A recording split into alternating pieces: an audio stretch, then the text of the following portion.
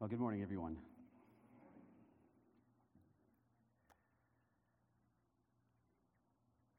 What great hope we have. Oh, glorious day.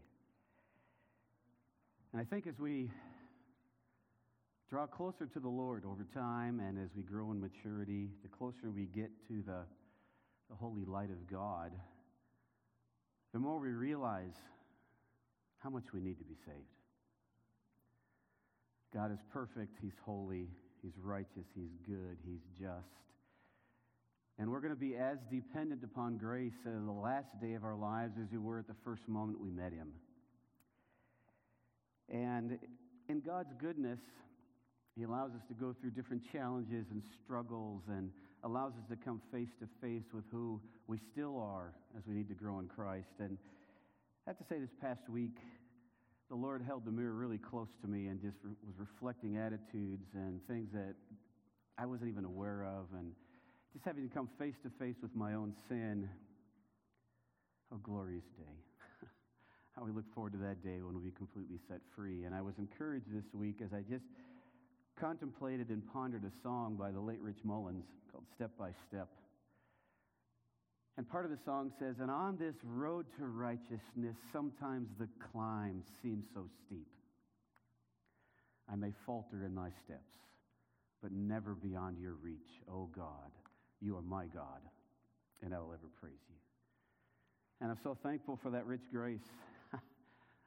It is a climb. It's an ongoing battle as day by day as we struggle against the world, the flesh, and the devil, against ourselves, against sin, to know that we'll never stumble beyond His reach. And He'll always be drawing us back so that we're closer to Him and we're learning more about the greatness of the gospel. And I pray that you'll give yourselves the freedom as you face your own sins and downfalls and faults to just cry out to the Lord.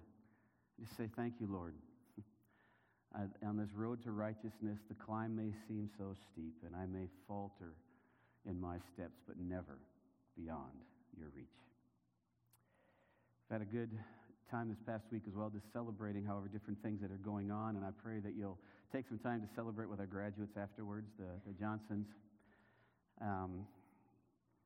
They've been part of this family for a while now, and they're going through a lot of challenges right now, and so this is a good time for us just to rally around them and say congratulations and to pray for them. And I hope you'll hang around at 11 a.m. There's different classes you can join, but come, if nothing else, to hear more about what's happening with Tirza and Dylan and their lives and how the Lord is using them. And I'm excited that, at least for me, I was able to start a class this past week, and somebody wanted to encourage me in the class that we're learning, so they made a T-shirt for me. And so here, a T-shirt that I have that's just going to remind me that as we pray, let's pray big. Let's rejoice in who God is, that He is a God worth praying to. And if you're not already part of the class, come and join us in the music room at 11 a.m. And please turn off your cell phones at this time as we get going so we're not interrupted. Dr. John Feinberg is a skilled theologian and philosopher who has written many useful works on the nature of God and the truth of the gospel. He's had a great impact on evangelical thought and theology in the 20th and 21st centuries. He's written many deep books, lengthy books on the nature of evil and suffering, offering answers to difficult questions in what we call the discipline of theodicy, which is a defense of God against charges of injustice and wrongdoing. When I was at seminary, I had the privilege of sitting under Dr. Feinberg as he was one of the professors in my theology courses, and I found that his works are worth reading, but it takes a little effort to stay with them. He is a brilliant mind, a great defender of the Christian faith.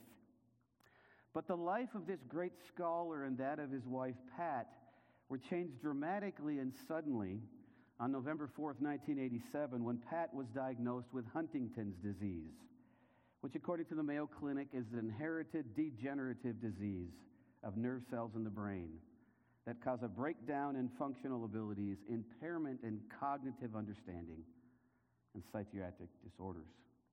I've heard it said that this disease is a combination of ALS and Alzheimer's and Parkinson's. The disease is fatal with no known cure, and suddenly the works of this great theologian took on a different meaning.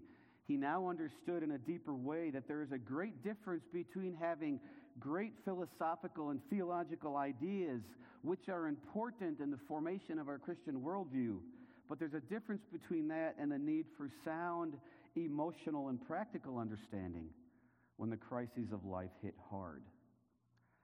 As we said last week, as we looked at Jesus, as he came to those that were battling the winds and waves of the Sea of Galilee, it's on the shores of life that we're to build our theology and discover and understand who God is, so that when the storms of life come, we're rooted and grounded in the truths of the Scriptures. Well, in response to what happened to them, Dr. Feinberg and his wife wrote a much more reflective book on the nature and suffering that they entitled, with a question mark, Deceived by God? And in this book, they wrestle with how to deal with different difficult things on a personal and relational level. And this book is full of practical deliberations on how to build trust in God in the midst of challenge and difficulty. And one of the things that Dr. Feinberg writes about that he found especially helpful, now I'll preface that by saying he gives a whole chapter of things not to say when people are struggling with difficulties. That's also a helpful chapter. But then he gives a chapter of things that he found particularly helpful. And one of the questions that he heard from a colleague he found was helpful for him to process the suffering that he was going through. And that was this: doesn't this make you hate sin even more? And as the Feinbergs related on this, they said yes, because ultimately all suffering and sickness and eventually death come as a consequence of sin entering the world. Now, that is not to say that there is always a one-to-one correspondence between our personal sin and suffering. But it is to say that because of the introduction of sin into the world and the fallenness of man's state before a holy God, that man and creation and man to man have all been affected in their relationship with God and with each other. The good news of the gospel is that Christ came to redeem and restore all that was lost in Adam, to restore the broken relationship we had with our Creator, to restore and reconcile the broken relationship we have with each other, to reconcile and restore the broken relationship we have with creation. And that more and more we'll see the effects of what Christ has done, overcoming the effects of what Adam did. But we wait that glorious day when all will be made right. On the passage that we're going to look at this morning, we see Jesus dealing with one of the drastic and dramatic effects of sin's entrance into the world, namely sickness and disease.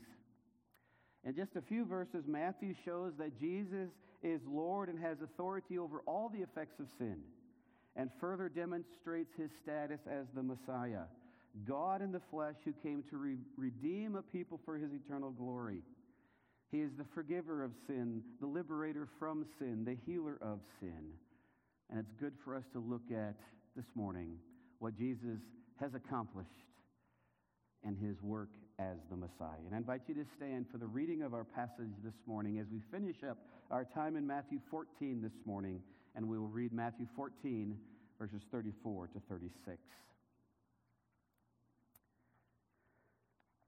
And the truthful and wonderful Word of God says, "And when they crossed over, they came to land at Gennesaret.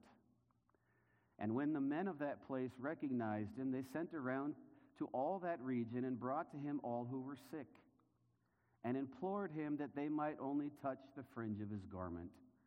And as many as touched it were made well." This is the word of the Lord.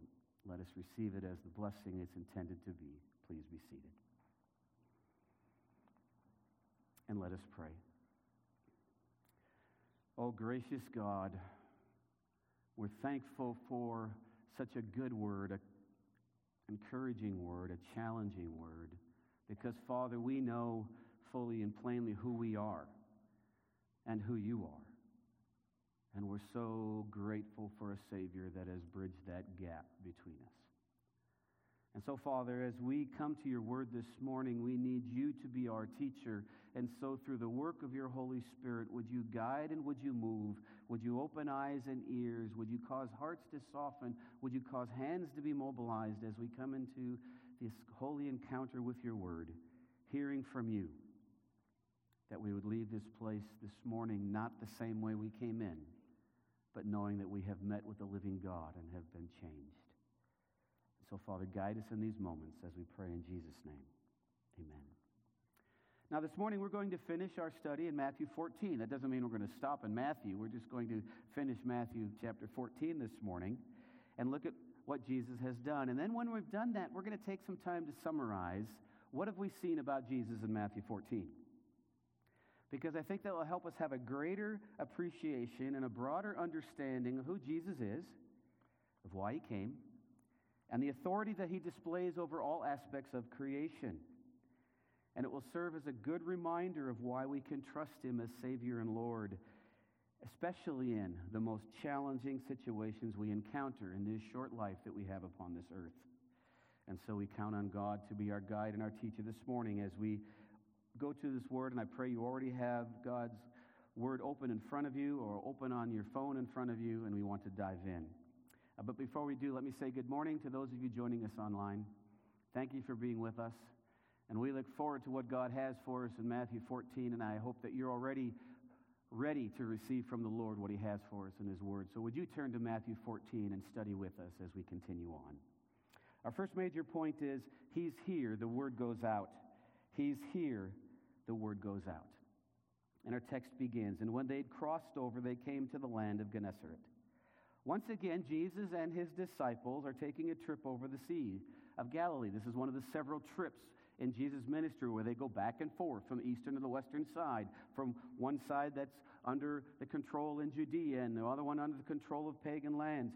And who is it that they're going to see and what they're going to do in each place? And it becomes an interesting study.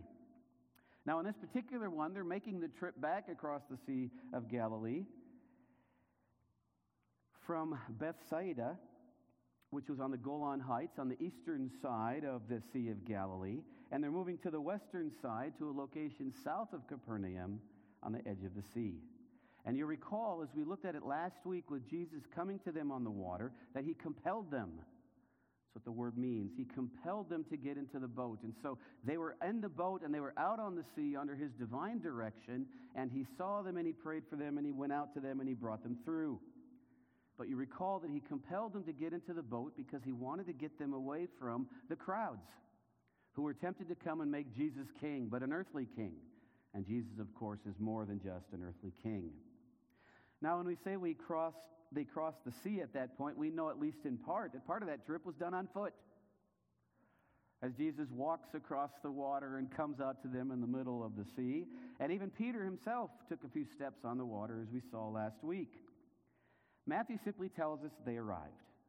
He doesn't give us any reason for why they arrive at that particular place, which is south of Capernaum, which was his headquarters in Galilee. It was north of Tiberias, which is where the Roman leaders set up headquarters. We don't really know, but he brings them to a different city that at least hasn't been recorded yet of having received one of his visits so far in the gospel according to Matthew. Perhaps he still wants to have that personal time of training with his disciples. Now, this area is an interesting one. It's located about 3 miles south of Capernaum. It was an agricultural area about 3 miles long and 1 mile wide, right along the coast of the Sea of Galilee, and it was known for its rich and fertile soil. It had water supplied from wadis that came from the north and the west. It was famous for the grapes and the figs that grew there most of the year, as well as the quality of its olives and walnuts. In fact, one tradition says that the fruits were of such quality and goodness that the rabbis did not allow their sale during the feast in Jerusalem for fear that people would simply come to Jerusalem to partake of the wonderful harvest. And according to one Jewish historian, Josephus, the rabbis referred to this area as the Garden of God. Now, in our text this morning, we know that it's referring to the Sea of Galilee, but you'll find in other gospel accounts it has a different name. It takes its name from the region. That's why places like Luke chapter 5 refer to it as the Lake of Gennesaret, which was the name that was more in common use among Gentiles and other Romans. The region itself was rather populated because of fertile soil and the pleasant living conditions. And so all of that with background of what is this place that they're landing upon as we read the story this morning. And when the men of that place recognized him, they sent around to all that region. So somehow they recognize who Jesus is, and they know at once the importance of his arrival for the people of that region. And so, can you imagine now what's happening? This boat arrives on the shore. Some people hear it, and in your mind's eye, you can imagine now people scurrying about and sending others out and saying, the healer is here. What is your condition? Come and be healed. Come and see the miracle worker. Imagine being ones working out in the field, and you hear the news that Jesus is coming, and you have sick family members at home. Imagine being a mother who is cradling a sick child, and you hear that Jesus has come. Imagine being a neighbor who knows of other neighbors who are having difficulty. Imagine the downtrodden and the bedridden hearing that there is hope for them yet. And though he might have wanted to have some quiet time as they arrived at the shores of Gennesaret, the word spread quickly that Jesus was there. Now we know that Jesus has already spent a great deal of time in the region of Galilee, and so word would have spread about who he was, his teachings, I should say, his character, his nature. But now he's here. The word goes out. All you who are sick and needy, come. Which brings us to the second major point. Heal us. The plea goes up. So we'll pick up the reading around in verse 35. And they sent around to all that region and brought to him all who were sick. The statement is clear. We can imagine the scene as well. Imagine the scenes on the horizon that start to appear of carts and horses carrying sick people, a different variety of diseases and maladies that people are bringing. Perhaps their number seems almost endless. But as Jesus sees them, he has compassion. And as we look at where this is happening in the timeline of Jesus, we see a dramatic contrast. For in the preceding chapters, there has begun to be this growing opposition to Jesus coming from the religious leaders, coming from the Roman leaders. And that opposition will get even greater as we leave this episode and move into the next chapters in Matthew. But while Jesus is experiencing greater and greater opposition, he does not refrain from what he is supposed to do. Even in the midst of opposition, he remained faithful in the ministry that he had been sent to do. He continued to carry out his works as the Messiah. And I think there's a lesson there for us. We can't allow ourselves to be sidetracked when we face opposition, or we can simply stay faithful in what we've been called to do, knowing the opposition is still going to be there, but so is our responsibility to stay faithful to our calling. And so they came. Many of them, many different diseases and illnesses, their pains and their sufferings. They sent around all to that region and brought to him all who were sick and implored him that they might only touch the fringe of his garment. The word for implored is parakaleo. It means to cry out earnestly, to plead or to beseech. They're pleading with Jesus. Please heal our sick. Here are the opportunities, are the needs that we have and opportunities to see you at work. And you can imagine the parents pleading on behalf of their kids and spouses pleading on behalf of one another and loved ones pleading on behalf of neighbors and other loved ones. Please heal us, they say. Now, we've seen in Matthew already a couple of times that Jesus heals, and that healing was one of the signs of the Messiah, and that healing people of their physical diseases and maladies was part of what he accomplished, but it's pointing to a greater disease from which he will cure us, and that is our sin. Earlier on in Matthew, we saw that what Jesus was doing as he healed people from their illnesses was to fulfill what had been predicted through the prophet Isaiah. He took our illnesses and bore our diseases. So here we find a people that know their needs, their suffering. They don't need to be told that things are broken in life. They don't need to be told that there are great needs. They just hear about Jesus and they go to him, and we can still do the same. We can take whatever our needs are, whatever our difficulties, whatever our challenges, whatever our responsibilities, and we can take them to him, and we can even cry out and say, would you heal us? And so after we have just seen the word goes out, and now we see the plea for healing, we get to be well, the healing goes out. And they implored him that they might only touch the fringe of his garment. Now, we've seen something similar here in the Gospel according to Matthew. Back in chapter 9, verse 22, there was a woman who had been experiencing great health issues for 12 years, had spent all that she had, and she was refused fellowship with the community. She was seen as unclean, and so she could not enter the temple. She could not be in social interaction, and her plea was simply, if I can just reach out and just touch the fringe of her garment, I can be healed. And she was healed. And the same word is used here. If we could just touch the fringe of his garment. The word in both cases is kraspedon, which means tassel. It comes from Numbers 15:38, which required, according to the law, that all Jewish men, particularly those who were teachers, to have tassels attached to each of the four extremities of their cloak.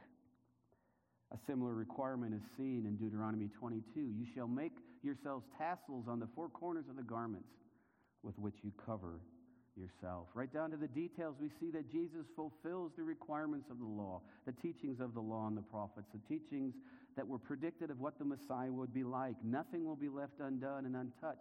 He will fulfill all the details. And then we see the amazing tenderness and kindness of our God. And as many as touched it were made well. Now we sit here calmly and quietly in our evenly lined pews in a climate-controlled situation, but I want you to imagine being out in the open in an area where crowds are gathering around, and they're bringing all of their sick, and they're bringing all of their people that are infirmed, and they're just saying, just touch the hem. Just get close enough to touch the hem. And when people are being healed, the celebration that would break out, and the joy that would spread, and the testimony, and more people are coming. Just touch the hem. Just touch the hem. What a spectacle. It was chaotic. And it was beautiful. And I look forward to when we see all the home movies, as God gathers us around. And I want to know what this scene looked like.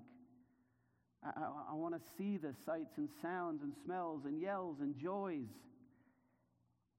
Because what we see in this picture is that Jesus entered fully into our humanity, into our human experience, interacted with people when they were even at their worst, and didn't run away, didn't scowl, didn't rebuke.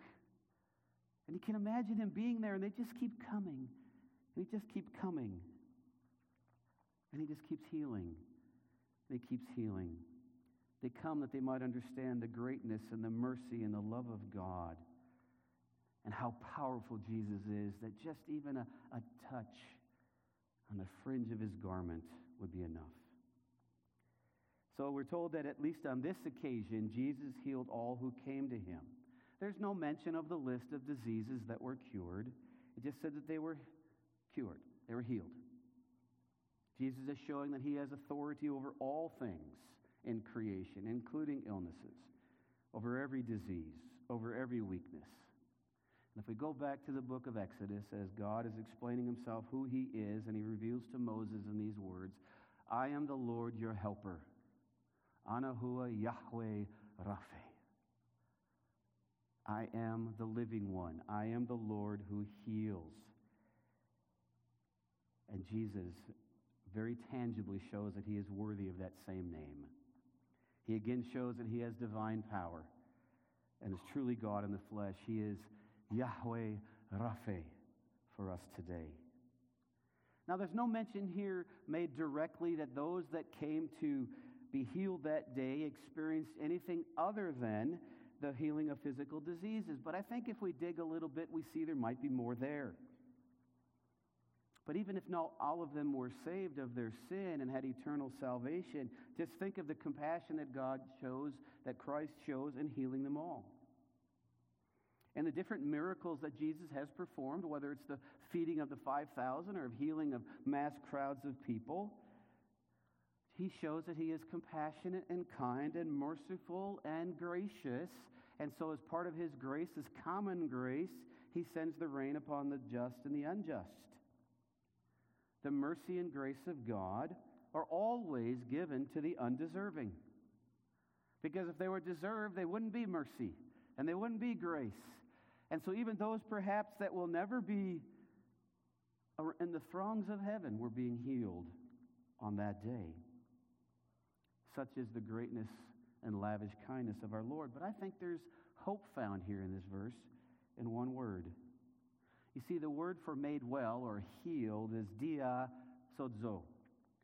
Sozo is the word for salvation. Now, there's different levels of salvation: salvation from danger, or salvation from disease, or salvation from sin.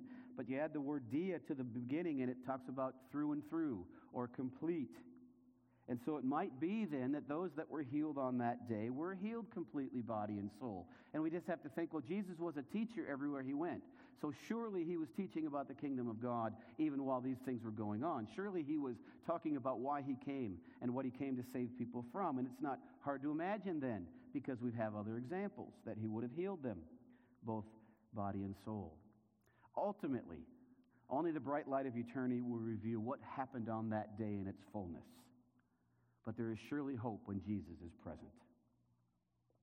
And as many as touched it were made well. Earlier in Matthew, Jesus said, "Come to me, all who labor and are heavy laden, and I will give you rest. Take my yoke upon you and learn from me, for I am gentle and lowly in heart, and you will find rest for your souls. For my yoke is easy and my burden is light." The opportunity, the invitation is there for all. As many as touched it were made well. Come, all you who are needy and poor and sick. Come, all who are lonely and outcast. Come, all who need to be healed. Come, all who need to be forgiven. Come just as you are. Come and do not delay. First we saw that he's here and the word goes out. Then we saw, second, heal us, and the plea goes out. And third, he said, be well, the healing goes out. All who come to Jesus will never be turned away, but they need to come. So come. When I was back in seminary, we would go out and we would do evangelism in neighborhood communities and shopping malls and at university campuses. And I was out one day at one of the universities in the Chicago area, and we would go out 2 by 2, and the guy that I was with was an African-American brother, and we went to different places in the mall, and he said, "I want to lead this next one," okay? And I said, "Great, I want to learn from you." And so we went, and we had a bunch of other African-American men that we began to talk to, and he began to preach the gospel to them. And he turned to me and he said, "Brother Greg, do you wash up before you take a shower?" I said, "No, I just go straight to the shower." And then he went on to explain the gospel. And he said, there are so many people that think, I've got to get my act together and then I'll come to Jesus. I've got to clean up first. I've got to stop this. I've got to stop doing that. I've got to get all my ducks in a row and then I'll be worthy of coming to Jesus. It's not the gospel. The gospel does not say, clean yourselves up and then come to Jesus. The gospel says, come to Jesus and he will cleanse you. As many as were touched were made well. Do you believe that? Are you willing to come just as you are? Because today is an opportunity. Tomorrow may not be an opportunity that we have. Well, that brings us to the end of chapter 14. And when we get to chapter 15, we will see that the scene changes, the setting changes. I would say the mood changes in the ministry of Jesus. He's been dealing with crowds now for a few chapters, and the focus will now shift to how he's going to interact with the Jewish and religious leaders. The conflict will continue to grow. But rather than take the time to begin the historical background and context as we go into chapter 15, we're going to take some time to summarize now what we have seen, who Jesus is in Matthew 14. And the reason for that is I want you to be able to walk away from here and you meet your neighbor for coffee on Tuesday morning, and you can share the gospel from Matthew 14 about who Jesus is. Okay? So let's look at then who Jesus is in Matthew 14. And so we're going to kind of run through some verses here, so have your Bibles open and just be ready to move with me, but take some good notes and have a way that you can study what's going on. First of all, there are 2 incidences of mass healings in this passage. Verse 14 of chapter 14 and the one that we've just read. And then in between, there are 2 great miraculous events that Jesus performed. He is showing what the ministry of the Messiah looks like. He feeds the 5,000. He walks on the water. He heals people of their sins and their diseases. And we remember then that Jesus told us that he has a unique relationship to the Father, that he's the only Son of the Father, that he's the revealer of the Father, that he's in control and does the will of the Father. And so, just as a reminder, what he said back in Matthew chapter 11, Jesus said, all things have been handed over to me by my Father. This is a divine passing of the baton, if you will. This is deity giving to deity things that we should do, or he should do. And no one knows the Son except the Father, and no one knows the Father except the Son, and anyone to whom the Son chooses to reveal him. So Jesus is in control, under the design of the Father, to reveal and to heal and to do all the things that he can do. And so what does he do then in the uniqueness of that relationship that he has with the Father? And then we see the examples in chapter 14, where he shows us that he is the bread of life. He feeds the 5,000. We looked at that a few weeks ago. We don't need to revisit the context in the background. But there were 5,000 of them in addition to women and children. And at that time, as Jesus was teaching, and we looked at the parallel passage in John chapter 6, we saw that Jesus drew a clear connection between who he was and what he was doing and the manna of Moses when the people were in the wilderness. And he's saying, I am the true manna that comes down from heaven. I am the true bread of life who gives life to all who trust in me, to all who come to me that I might be their life and sustenance. And that's the meaning then of how we must eat the flesh of Jesus, not in a literal cannibalistic sense, but we depend upon him as our life giver. He's the bread of life who gives life to all who come to him. He feeds the people in the wilderness as they're moving towards the great feast that they will have around the table of the Lamb one day. As he's moving his people through the wilderness of this life, he is the new Moses, who is the manna that has come down from heaven. And in this rich relationship he has with the Father, he invites us to come and dine. We saw that when we read through this passage. Come and sit with him at the Master's table. Be fed, be full, be satisfied. Follow me all the way to eternal life. Now, Brother Jim, I hope you're ready this morning, because a few weeks ago I was going to have them sing a song. And if you've ever been with the Bamford family in one of their big family gatherings, they like to sing together to recognize that Jesus is the bread of life. And so this is unannounced to them, but they're going to sing that song for us this morning. And if you've ever been at the Bamford home, when they sing this song, I want you to sing as well so that we know that Jesus is the bread of life. Lead us on, Jim. And dine the Master calleth.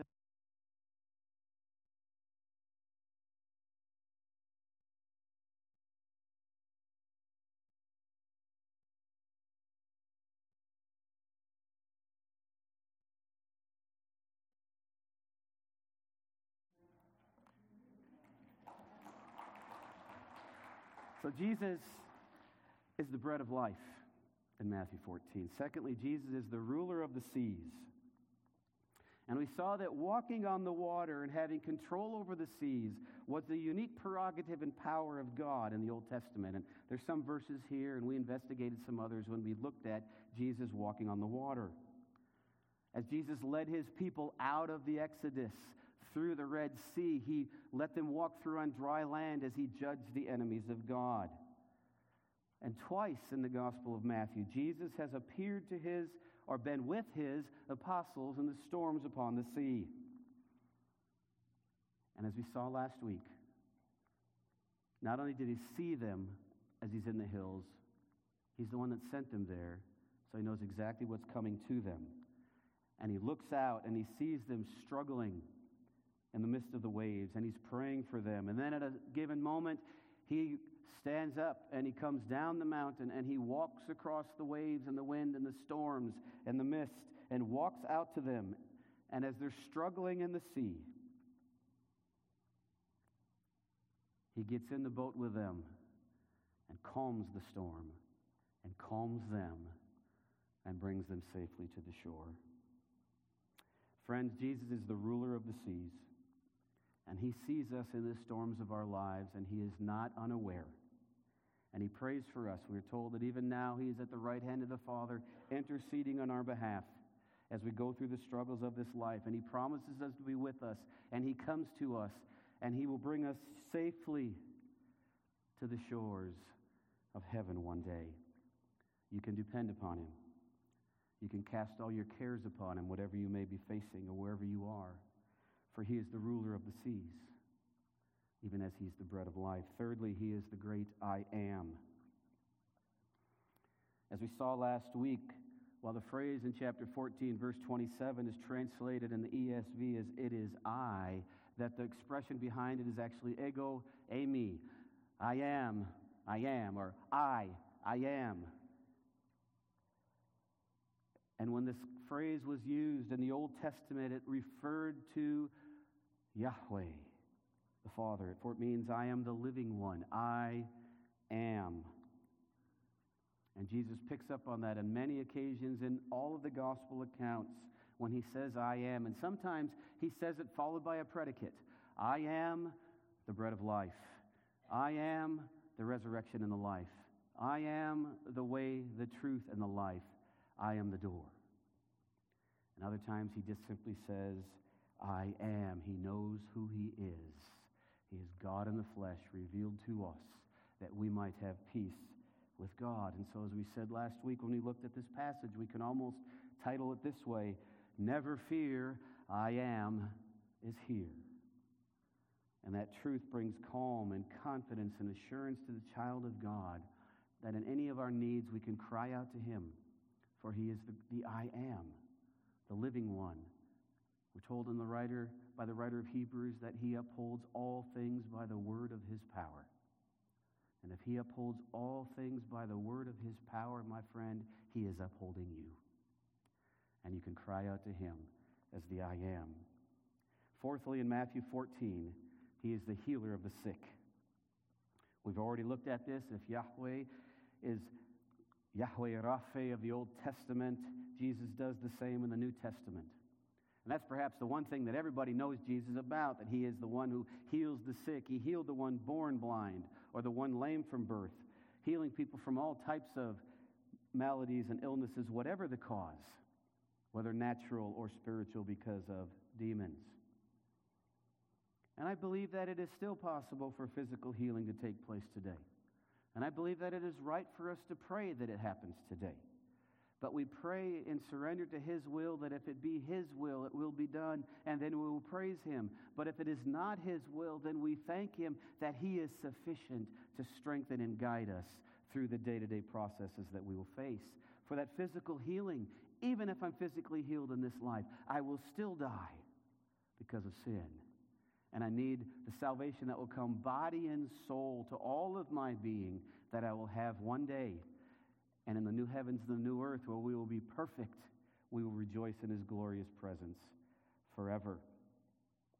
All that was lost, as we've said, in Adam will be restored in Christ. And so these things so far, as we look at it, the bread of life and the I am and the healer of the sick and the ruler of the seas, they all point to the promised Messiah, who would bring all of the plans of God and his plans of redemption into fulfillment, that he would be the focal point of all that God has been doing and redeeming a people for himself. And in fact, Jesus is the fulfillment of all that was promised in the law and the prophets. The Apostle Paul, as he's explaining the gospel to the church in Corinth, says this: for all of the promises of God find their yes in him, Christ. That is why through him we can utter our amen to God for his glory. The more we understand Christ, the more we understand what was promised, the more we understand how he fulfilled it, the more we are able to respond to Jesus for exactly who he is and what he is worthy of. And that brings our next point, which is he is worthy of our worship. And so it's not without cause then that the apostles, as they saw him coming to them on the waves, as the storm is raging, he comes to them. And they see him calm the waves and the wind and calms them, we're told, and those that were in the boat worshiped him. Jesus is worthy of our worship as a way of life, as a commitment of heart, soul, mind, will, strength. But think about what's happening here as Jesus is worshiped. These are Jewish men. They know what the law says. You shall have no other gods before me. And yet Jesus does not rebuke them for worshiping him. There was never a rebuke. There will never be a rebuke for us as we worship Jesus Christ as Lord, because he is worthy of our greatest worship, our greatest affections. And think of this. According to the promise we have in Scripture, one day we're going to join the throngs of heaven who are going to sing, "Worthy is the Lamb who was slain to receive power and wealth and wisdom and might and honor and glory and blessing." And we will worship Jesus fully for all eternity. Heart, soul, mind, and strength. And so here's the opportunity. This is all just spring training, getting us ready for the real game. And so let's learn to worship, and let's learn to adore, and let's learn to bend the knee, and let's learn to pour out our praises to Christ, who is worthy of our worship. And not only is he worthy of our best and our first and our greatest and our first and last praise, he's worthy of our trust. So if Jesus is all of these things that he has shown us in actions in chapter 14, then it is only right and just that we place our trust in him as the Lord and the Savior of our lives. He is worthy of our trust, for he has promised to be with us and never to forsake us, and promised to meet our needs, and promised to go through things with us, and promised to be our deliverer. Have you gone to him for deliverance? Are you carrying the weight of guilt and shame from your sin this morning? He's here to take it away. Are you in pain and in need of the Lord bringing comfort and mercy, whether it's emotional or relational or otherwise? He promises to be the comforting balm to our souls. Are you in need of having your daily provisions met? He is the one who commands us to say, "Give us this day our daily bread," and he is the one through whom God provides. Are you experiencing brokenness or weariness or worry or fear or hopelessness? And if we're honest, we all have those moments where we experience those things. But Jesus is the great I am, and he's worthy of our trust. And so at any moment, in any situation, in any crisis, or in any moment of great joy, we can cry out to him and say, "You are the one who can heal me, who can forgive me, who can restore me, who can provide for me, who can lift me up." So friends, the invitation goes out that is actually a command. Come to him today while you still can. In recent days, we've had the privilege, but the painful privilege, of laying several dear saints to rest. But they have safely arrived on the shores of heaven. If they could be with us today, they would testify that all that Jesus said is worthy of your trust. And they would call you to go deeper in your trust with him. It's really only as we see Jesus for who he really is that we can be grounded in our ministry in him. If he is these things, and he says he is, then we can be grounded, established, firm, unshakable in our ministry in his name and in our faith. So here's the question, my friends. What steps are you taking so that you're growing in your own faith and trust in the Lord? Growing in the grace and the knowledge of the Lord Jesus Christ. Growing in obedience to him. Growing in repentance of your sin. Growing in praise of his glorious name. You see, all of life needs to be intentional, or life just passes us by. In the marketing classes I took in college, I think give us a really good principle. It says, if you fail to plan, you plan to fail. Don't you want your life to matter? Don't you want to grow in understanding the Scriptures and walking with the Lord and growing in fellowship with him and with each other? Then it requires those obedient steps to do what Christ has called you to do. And if Jesus is all of these things that we see in Matthew 14, then your greatest need is to grow in him and loving and trusting and serving him. Consider well what your response will be in the coming days and weeks to that question. What steps are you taking? Now, next week, we're going to begin chapter 15, and we're going to see, in a very direct contrast, the faith of those who come to Jesus out of desperation and say, if I can just touch the fringe of his garments, with those who are in defiant rebellion against God in heart and mind, the scribes and the Pharisees. But until then, what are some lessons we can take away from today's sermon? In reality, you'll see them. They just flow directly out of what we've already discovered. Because Jesus receives all who come to him, we will not hesitate to go to him with all of our needs. If he is ready to receive us, then it's up to us to go, whatever our needs are, at whatever time, knowing that he is there.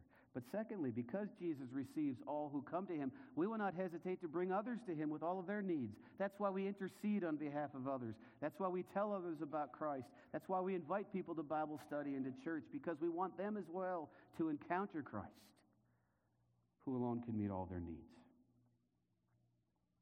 Thirdly, because Jesus is the I am, we will not fear whatever may come to us in our life and in our ministry. And so at those moments when we are fearful, when we are tempted to fear, it's at that moment we pray, God, you are the I am. I believe, help my unbelief, so that we're strengthened to put our trust and faith in him. Fourthly, because Jesus is the I am, we will live our lives in service to and worship of him without shame or reservation. If he is all of that for us, then the least we can do is just give all that we have to him, because as we serve and enjoy him now, we will glorify him forever in his wonderful presence. Lastly, because Jesus is all that we need, we will introduce him to others in our words and in our actions. What a privilege we have to be a people who know the living God, who know the truth, who know what will safely lead people to the shores of heaven, and we don't share it. That's a shame. Let's repent. Let's ask God to strengthen us, that we would not only be willing, but gladly and willing to share what it is we have learned and who we are in Christ. Let's pray.